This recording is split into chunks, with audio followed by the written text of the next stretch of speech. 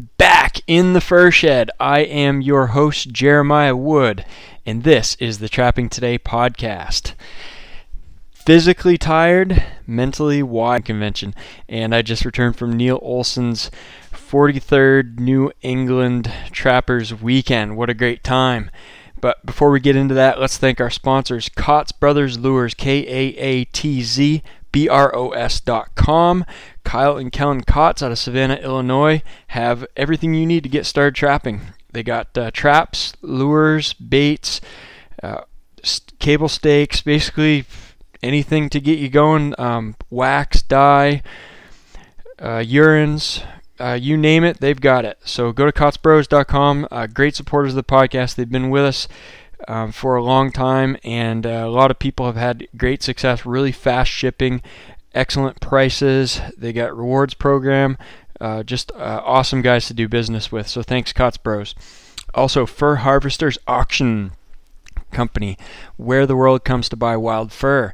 Fur Harvesters is an auction house in Ontario, Canada, that's run by trappers for trappers, and they hold international fur auctions to help you get the most money out of your fur. The guys are trappers. They know all the work that goes into preparing quality pelts, and they work hard to make sure that that work is not in vain. So check them out at furharvesters.com.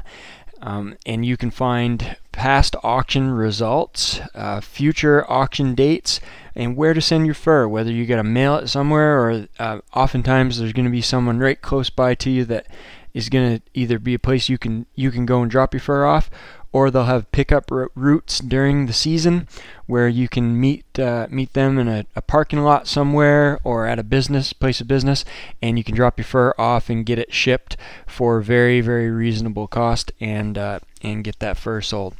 So thanks, Kaatz Bros and Fur Harvesters. Now this was one heck of a weekend. I got home late last night and just spent pretty much the entire day today hauling hay for my beef cows to get them through the winter. So I had to get back a little early. So I left the convention kind of half a day early, I guess you could say. But man, it was one heck of a good time. But still trying to get caught up, answer all the emails from people, ship out some lure, and go through a bunch of things that I need to catch up on. But I want to talk about this Trappers Weekend because it was one heck of a time, and it was almost a little bit overwhelming. So again, this happens in Bethel, Maine every year. Trappers from all over the Northeast and beyond show up, and it's always a good time. But this year for me was different because Cole and I have gone for the last 3 years to Neil's.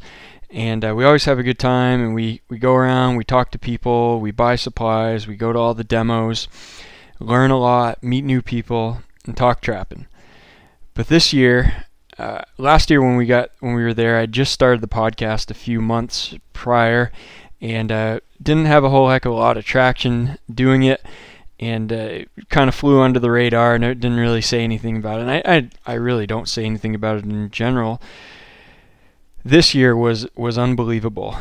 Must have been about 20 or 30 of you guys yourselves told me that you listened to the podcast and wanted to thank me for doing the podcast and keep doing the podcast and everything else. And that was just that was extremely humbling, and it was also very overwhelming and very enjoyable. So thank you so much for coming up to me and talking. It really is incredible. It's an eye-opener as far as how many people are actually listening and how many Maine trappers are listening in.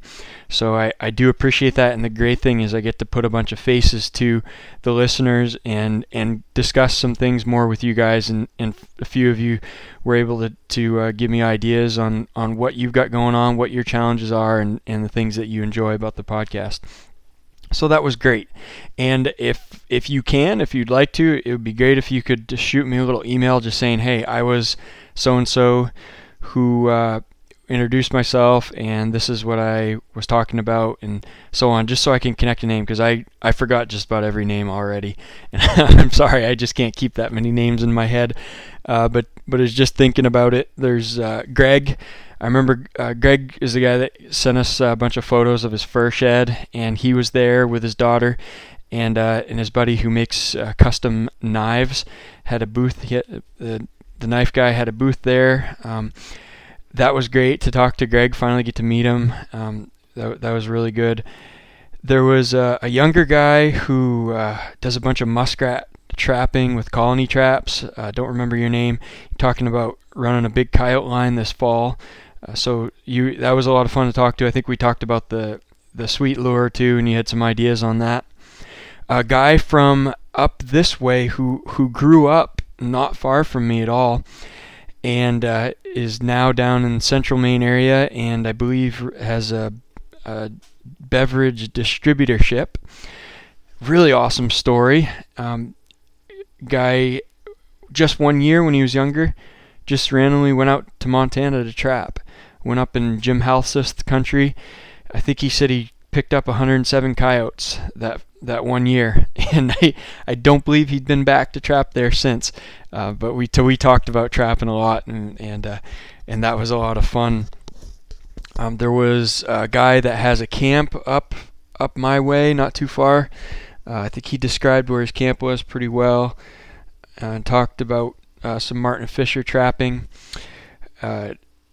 There was a younger guy that works down in southern Maine, that works at Bath Iron Works, and loves the podcast and was getting into some coyote trapping too. So it was great to hear from him and talk to him. I think we lost a lot of sleep talking trapping late into the night. Fawn Stickney, finally, Fawn's been commenting on the podcast stuff and on website for a long time, and it was great to finally meet you, Fawn. Guy, Mr. Yates, a trapper that is one heck of an accomplished trapper, and I've heard about him and heard the stories, but I never got to meet him, and I was there talking to another guy, and he introduced himself, and he's an older gentleman, and he's still listening to the podcast, so that's awesome. It was a whole wide variety of age demographics, from guys in their teens and early 20s all the way up to 70s, so mostly younger people, but it was great. EB Surveyor, ran into him.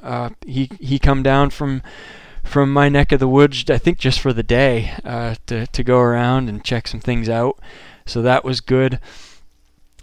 In general, I would say the listenership of the podcast is extremely enthusiastic about trapping and excited, and that was the coolest part about it, was how upbeat and excited everybody was, because a lot of times a lot of old timers, it's not necessarily an old timer thing, but there's a lot of people that have been around for a long time and aren't necessarily doing a lot of trying to maybe trying new things, and they're kind of settled in the way they're doing things, and unfortunately we're forced into a lot of changes as trappers in the Northeast, especially in Maine, with all of the different regulations, and it's tough to be positive sometimes, and there's a lot of negativity among a number of people there, and can't say that I blame them, but it was awfully refreshing. Everybody, a lot of people were complaining that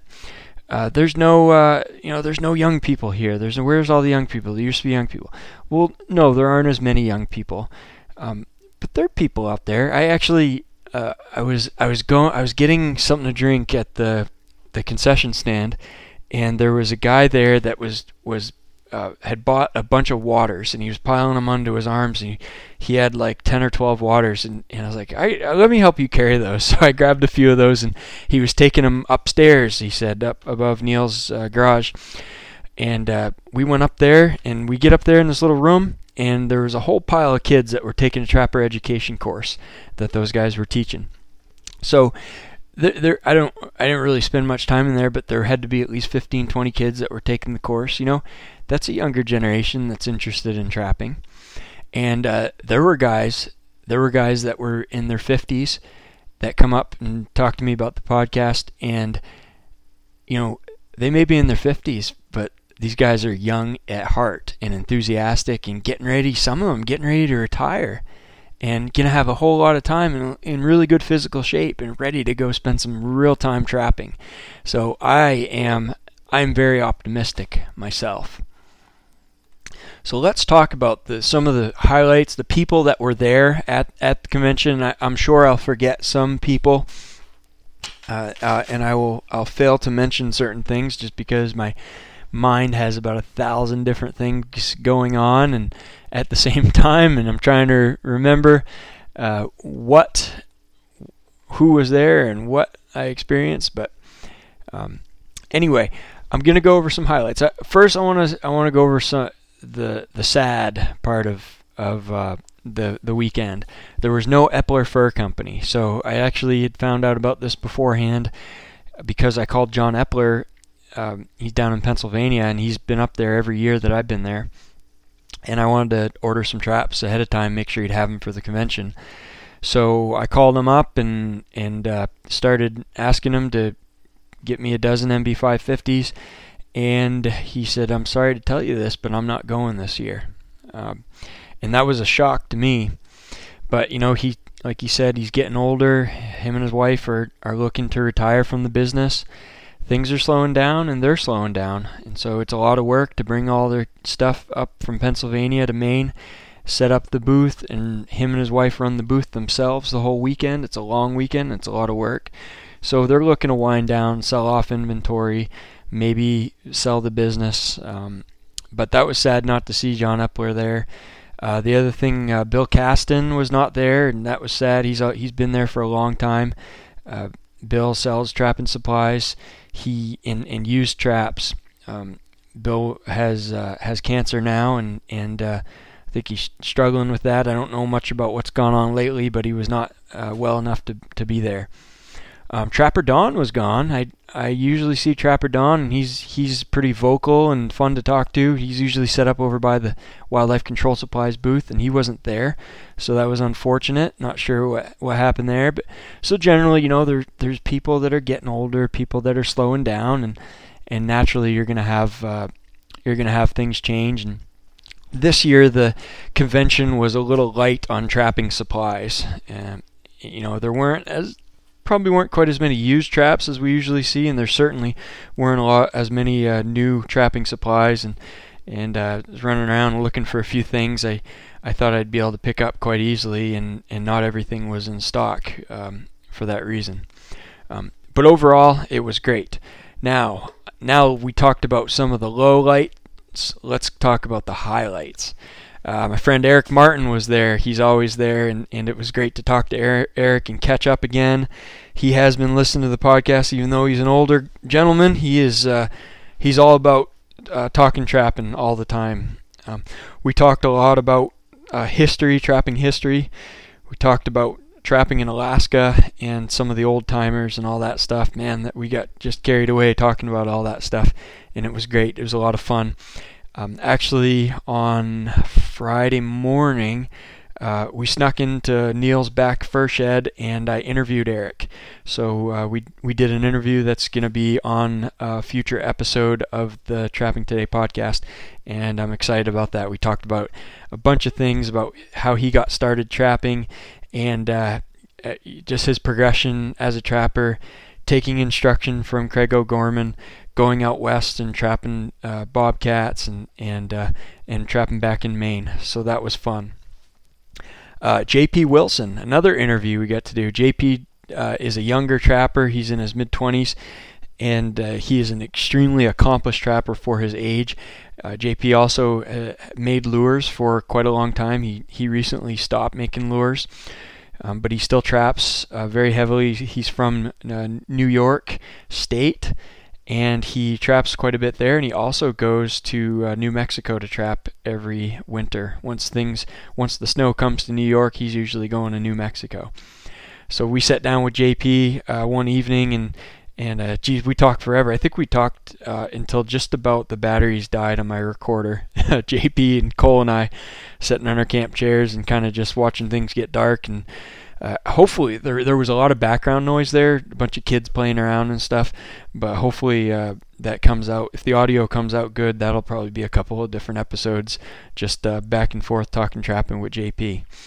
One of the things that I was a little disappointed in was there just wasn't enough time and opportunity to squeeze in more interviews with people, because I only got those two. I have a hit list of people that I want to be interviewing in the future, and hopefully either next year or sooner, and a bunch of these guys that I'm going to talk about coming up are on my hit list, if I can catch them and if they're willing to do an interview.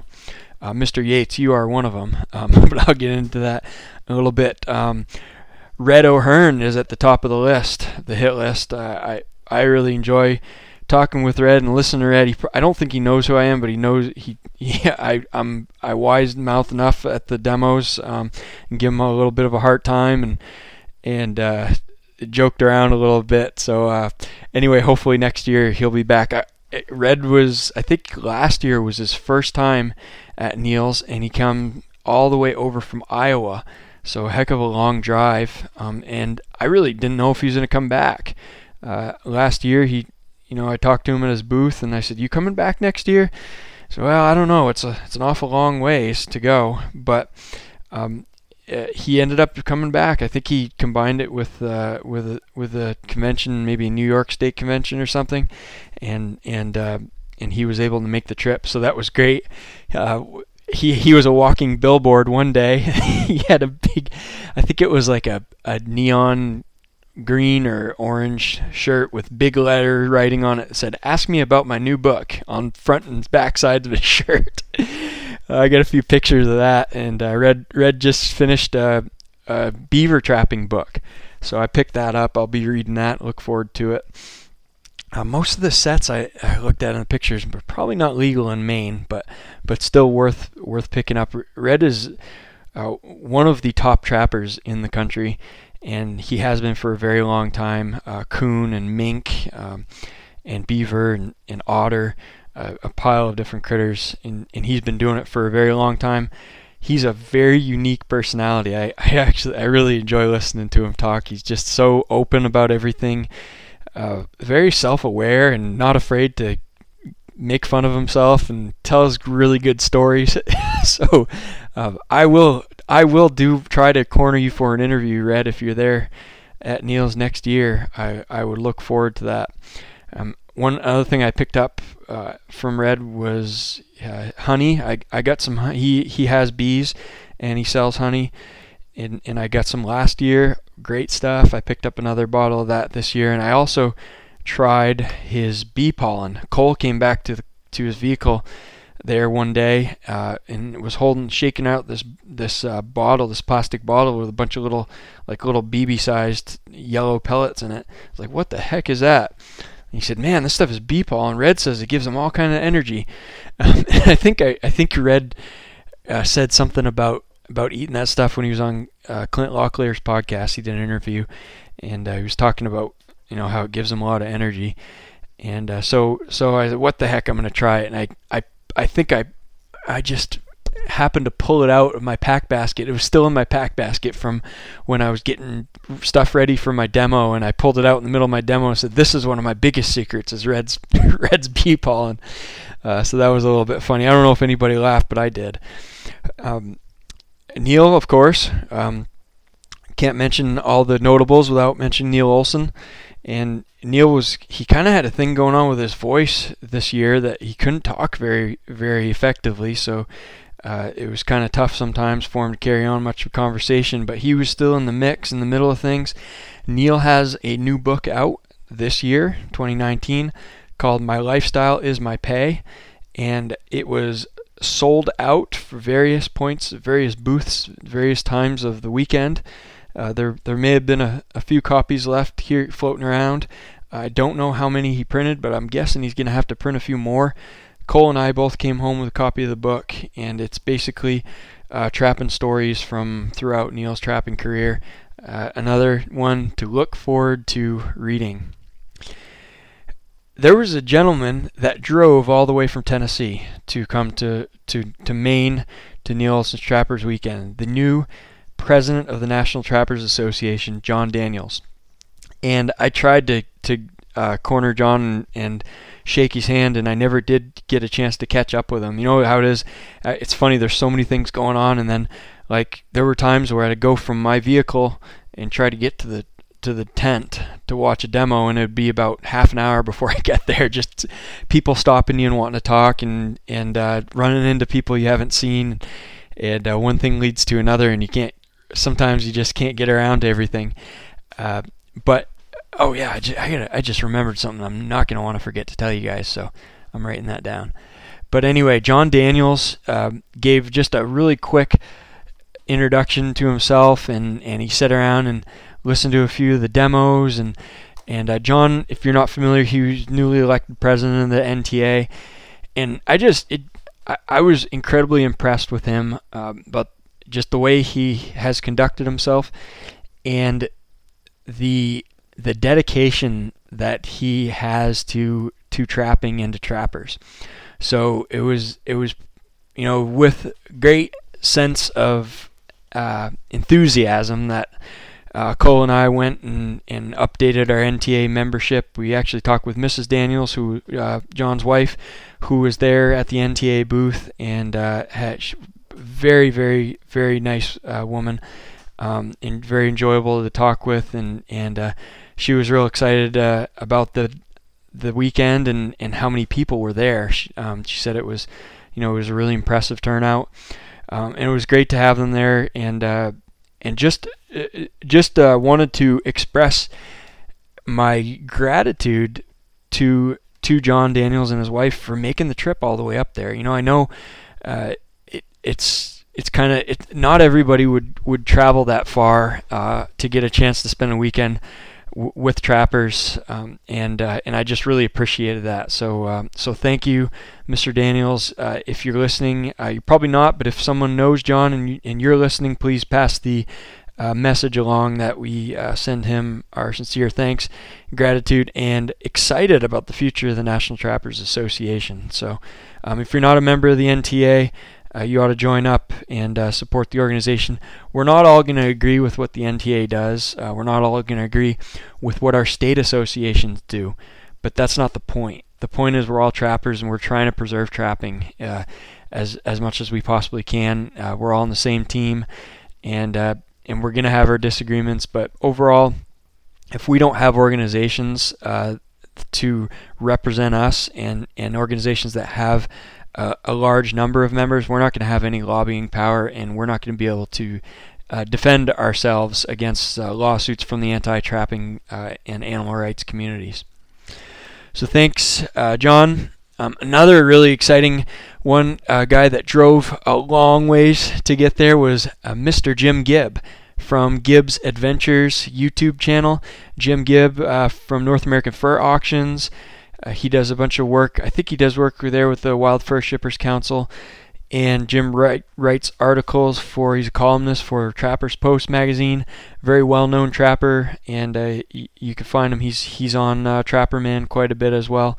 And that was really exciting. A little bit intimidating, maybe. I don't know. It wasn't really intimidating. It was a little bit humbling that Jim actually sat down and listened to my Under Ice Beaver demo. I thought that was awesome, and he came and introduced himself after the demo, and I was just kind of blown away. Like, you read about from these guys and you watch them, and it's maybe it's guys that listen to the podcast and watch my YouTube channel. It's like, oh yeah, this guy's there in person. That's really cool. Well, for me, with Jim Gibb, it was like that times 2 or 3. You want to talk about starstruck? The next gentleman that I got a chance to meet was a fellow by the name of Russ Carman, and that was the first time that I'd seen Russ Carman at a convention. And if you're not familiar with Mr. Carman, you ought to be. He is. I don't think anyone could argue that he's probably the best lure maker in the United States. He has been an incredibly successful trapper for an incredibly long amount of time.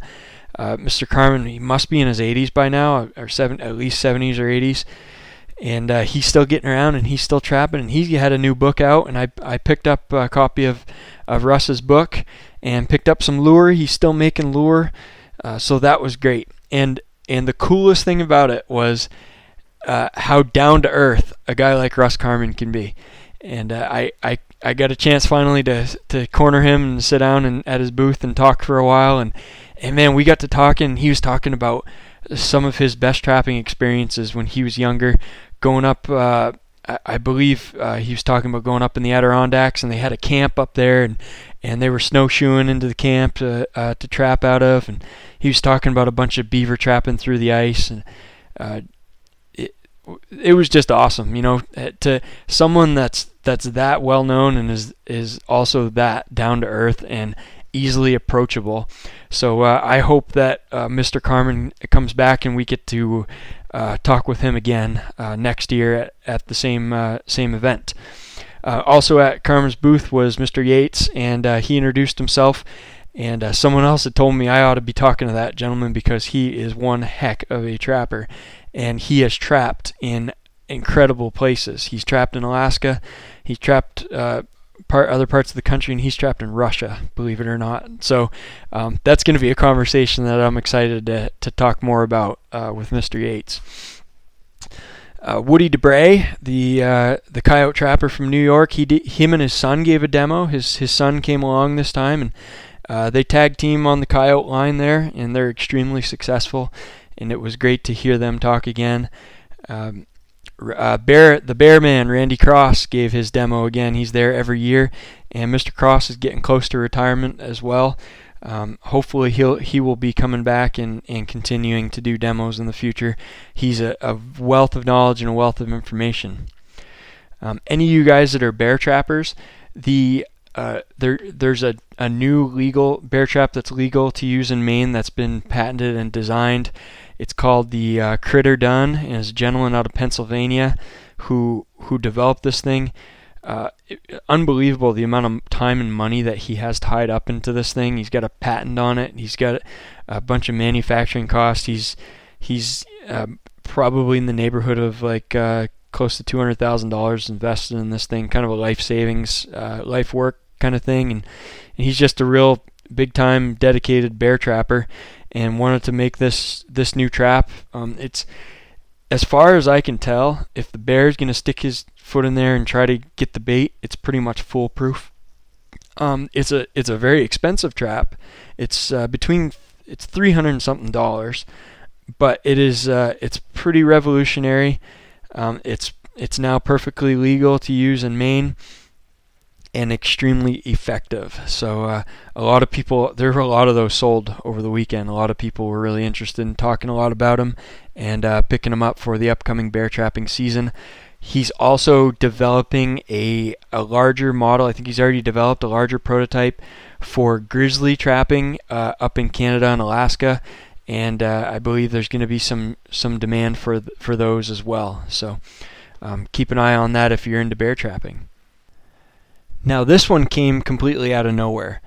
Right in the middle of the conventions and the demos, Neil gave an announcement that there was going to be some people setting up a booth, and they had a bunch of historic things, and historic pictures and magazines and a bunch of memorabilia from Walter Arnold, the famous Maine trapper, fur fishing game author, book author, lure maker, trap and supply dealer, the Walter Arnold, the dude that I'm writing a book on. This came as a shock to me, and the reason for that is they're kind of the general trapping public, like you and I and local trappers in Maine who knew about Walter Arnold, and generally the people who were really into it, like myself, knew that Walter Arnold donated all of his historic writings and any documentation and correspondence and everything to the Fogler Library at the University of Maine. And that was all. He put that all together, organized it, cataloged it, and gave about 7 boxes full of stuff to the university. Nobody was really aware that there was much else that existed out there, except for a few close friends and family members that knew Walter Arnold very well. So there was a gentleman by the name of Wendell Shaw. And Wendell Shaw there's a box of Wendell Shaw papers at the UMO library as well. And when I did my research this winter, I went through Walter Arnold stuff. I also went through the Wendell Shaw collection. And there wasn't as much, but there was a bunch of correspondence and letters to and from Arnold that Wendell had collected. Apparently, Wendell's family had a bunch of other stuff, belongings of Walter Arnold's that no one was really that aware of. And I want to say this woman that showed up at the convention, I may be wrong, but I want to say she was Wendell's granddaughter. And her mother was good friends with Walter Arnold and the Arnold family, and there was a bunch of family connections there. And so her mother was really adamant on saving this stuff and in understanding of the historical importance of a bunch of this stuff. And so Wendell passed away, and there was, I guess, I'm just going off secondhand off talking to this lady. There was some discussion about what to do with all of Walter Arnold's old stuff, and I think Wendell had a bunch of it, or the family had a bunch of it. And this young lady, being, I believe, his granddaughter, had an interest in the historical significance of this stuff. Now, she's not a trapper. She has no background in trapping, but she knew how famous Walter was, and she wanted to make sure it was preserved. So basically, they said, all right, you can have it. And she inherited all of these belongings of Walter Arnold's. So she didn't really know much. She ran into another lady who knew about the Trappers Weekend and said, you ought to come by and bring some stuff by. And she just brought a few things. She wasn't really sure. She thought, yeah, maybe someone will be interested.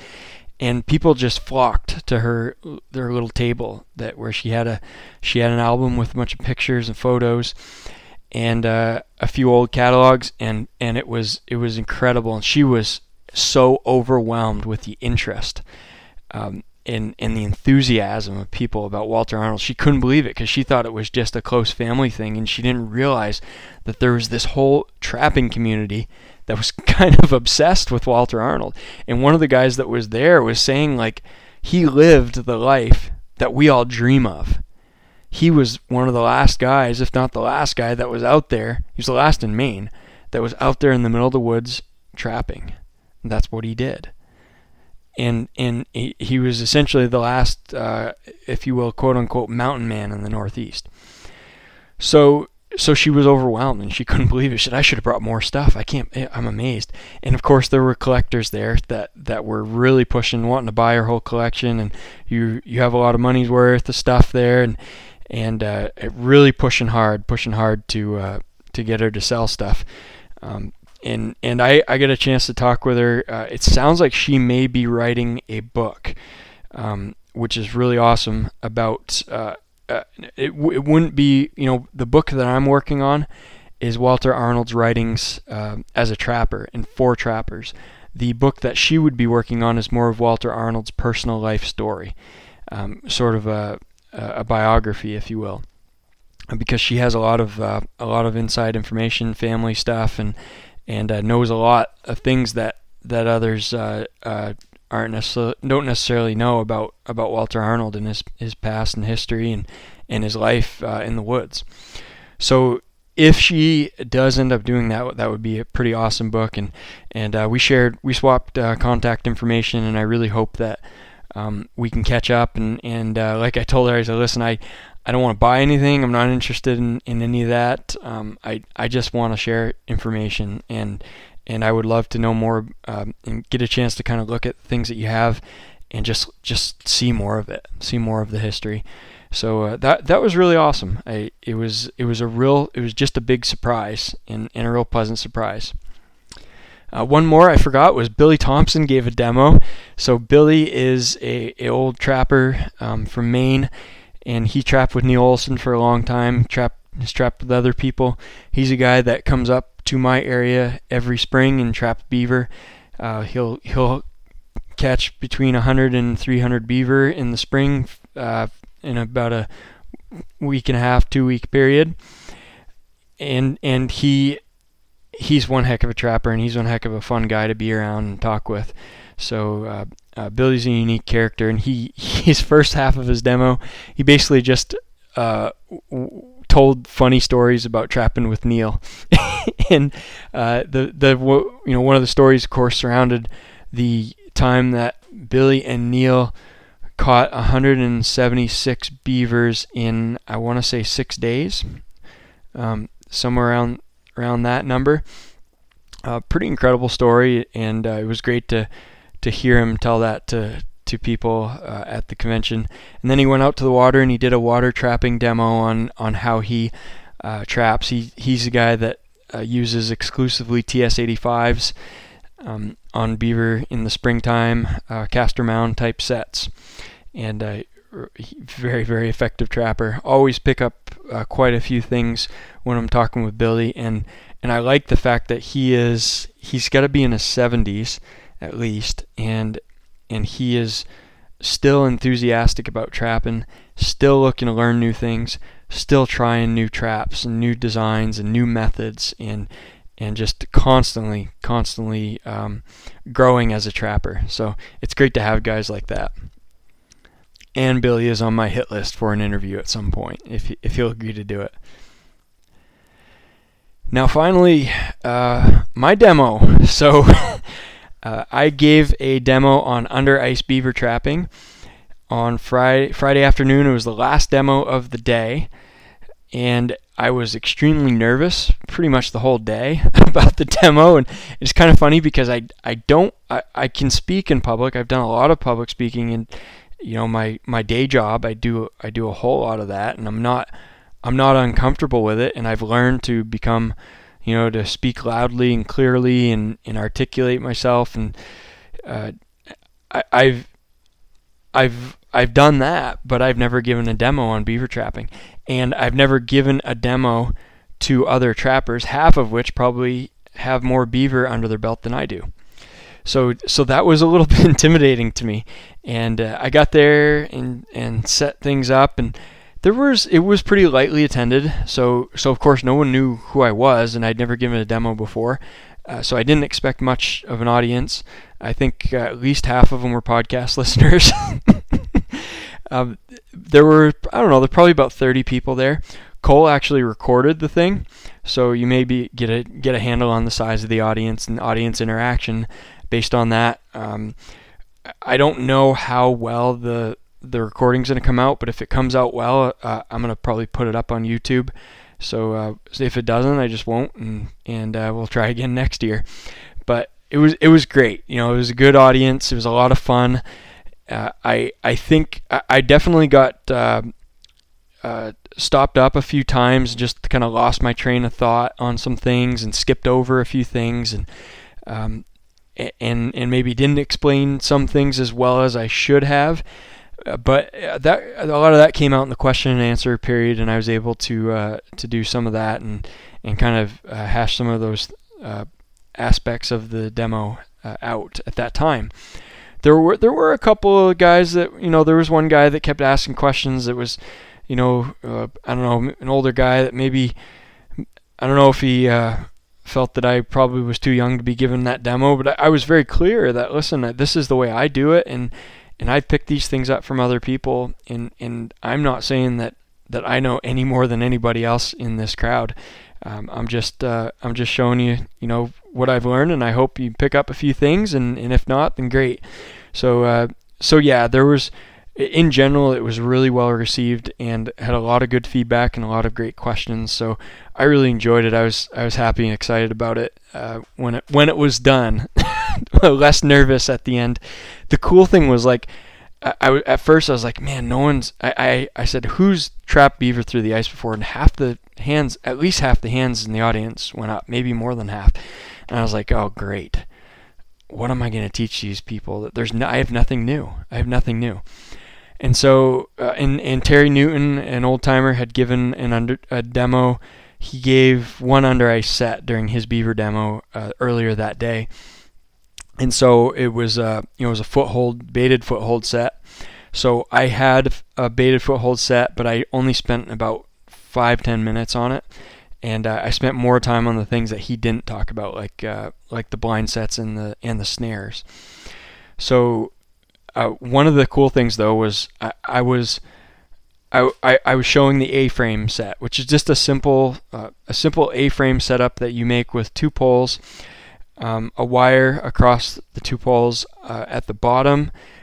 Shortly above that, those poles will run through the springs on a 330 body grip trap, and the poles are squeezed together at the top and wired. The tops are wired together to make an A-frame that is squeezed tight against the trap, and it anchors the trap real solid against those 2 poles, and you can stick that in the mud in a run, and it's not moving. And I went through it pretty quick because I thought this is a no-brainer, and it's nothing that these guys don't already know. And I actually had 3 people at the end of the demo say, "Hey, that A-frame set, that was really cool. I never really thought of that." And I'm like, well, I didn't either. Kyle Kotz showed me it when I read his beaver trapping book.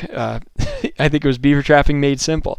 So things like that. It's like, Eric Martin said, we were talking. He said, nothing I have in trapping is original. It's all stuff. None of it's an original idea I came up with. It's all stuff I picked up from other people along the way. And for the most part, most of what we do is not original. So it's great though that we can share it with other people. So I thought the demo went awesome. Eric, let me try to. Toward the end, I didn't really say much about myself as far as the website and podcasts and YouTube and all that stuff. But toward the end, we're pretty much done all the questions, and Eric, in his booming Maine accent and voice, said, "Plug your podcast. Plug your podcast." So I said, all right, I better plug my podcast. So I just said, yeah, I do. I do a weekly podcast, and Trapping Today. You can find that, and hope you guys listen in. So maybe a few other people will start tuning in as a result of that. If so, that's great. I'm excited to have more of you listening in. So I think that's going to wrap it up for tonight's episode. A couple of other things I should check in with you on real quick. The experimental lure that I made last year that has been aging for quite some time and is ready to go. I had a couple of you email me about testing that out on your Predator line, and I'm going to send, when I start bottling that up here in the next couple of weeks, I'm going to send you guys a free ounce of that stuff to try it out, and just give me some feedback and let me know what you think. Anyone else wants to try that, let me know. And the K9 Extreme Junior traps from No BS Lures, I wanted to give you a quick update on those. I want to say hit the pause button. If you haven't ordered them yet and you're considering it and you're on the fence, I would hit the pause button and slow down just a little bit. They're an awesome trap, but I'm having some serious problems with pan tension on those and getting the pan tension down where I want it to be. Also, another listener, we've been emailing back and forth over the weekend, and he listened, he saw the YouTube video and listened to the podcast and where I described those traps, and he ordered some to try them out. And he was so frustrated with the pan tension issue and spending a heck of a lot of time filing down things and trying to get it right, and he couldn't get it right. He actually just threw them up on Trapper Man on the Trap Shed for sale, not even used. He was just so frustrated with that. So I have, I've done some filing. I got one down to 4 pounds. That's the lowest I could get it with the file. The rest of them are just bottom out the pan tension tester, and they're way over 5 pounds. There's just and I can't, and that's with the pan completely loose. There's absolutely no pressure on the pan in place. That's a loose pan. When the trap is set, it's over 5 pounds. So I got some bowstring wax. I've heard people have had success using that. So I'm going to try that, and I'm going to try brushing and smoothing down the coating, that coating that comes with the traps. I'm going to brush a bunch of that down on the pan catch and those, and then I'm going to see what I can get the pan tension to. If I can get it to a pretty manageable level, then I'm going to recommend this trap because it's a one heck of a trap. And I think, some people have given Kendall some feedback on that, and I don't really know whether he has any interest in fixing that problem. Personally, I would pay a couple bucks. It was out of the box ready to go like the MB550 is. It pretty much is ready to go except for the pan tension, but that's a big except because I really when you pay that price point, you really want to have something. You're paying for that convenience of ready to go out of the box. Otherwise, a lot of guys would just buy some Dukes and spend 20, 30 minutes, 40 minutes on a trap and just make all the adjustments. So I hope if you do have that issue, please contact Kendall at No BS Lures. I'm going to just give him a heads up where I'm at with it. If you're on the fence, I'd maybe hold off. If I figure this out and it's not that hard, I'm going to post the YouTube video and I'll talk about it on the podcast and let you know about the best, easiest way to get that pan tension down. If I can't figure it out, I'll probably throw mine up on the trap shed too, and I shall buy more MB550s.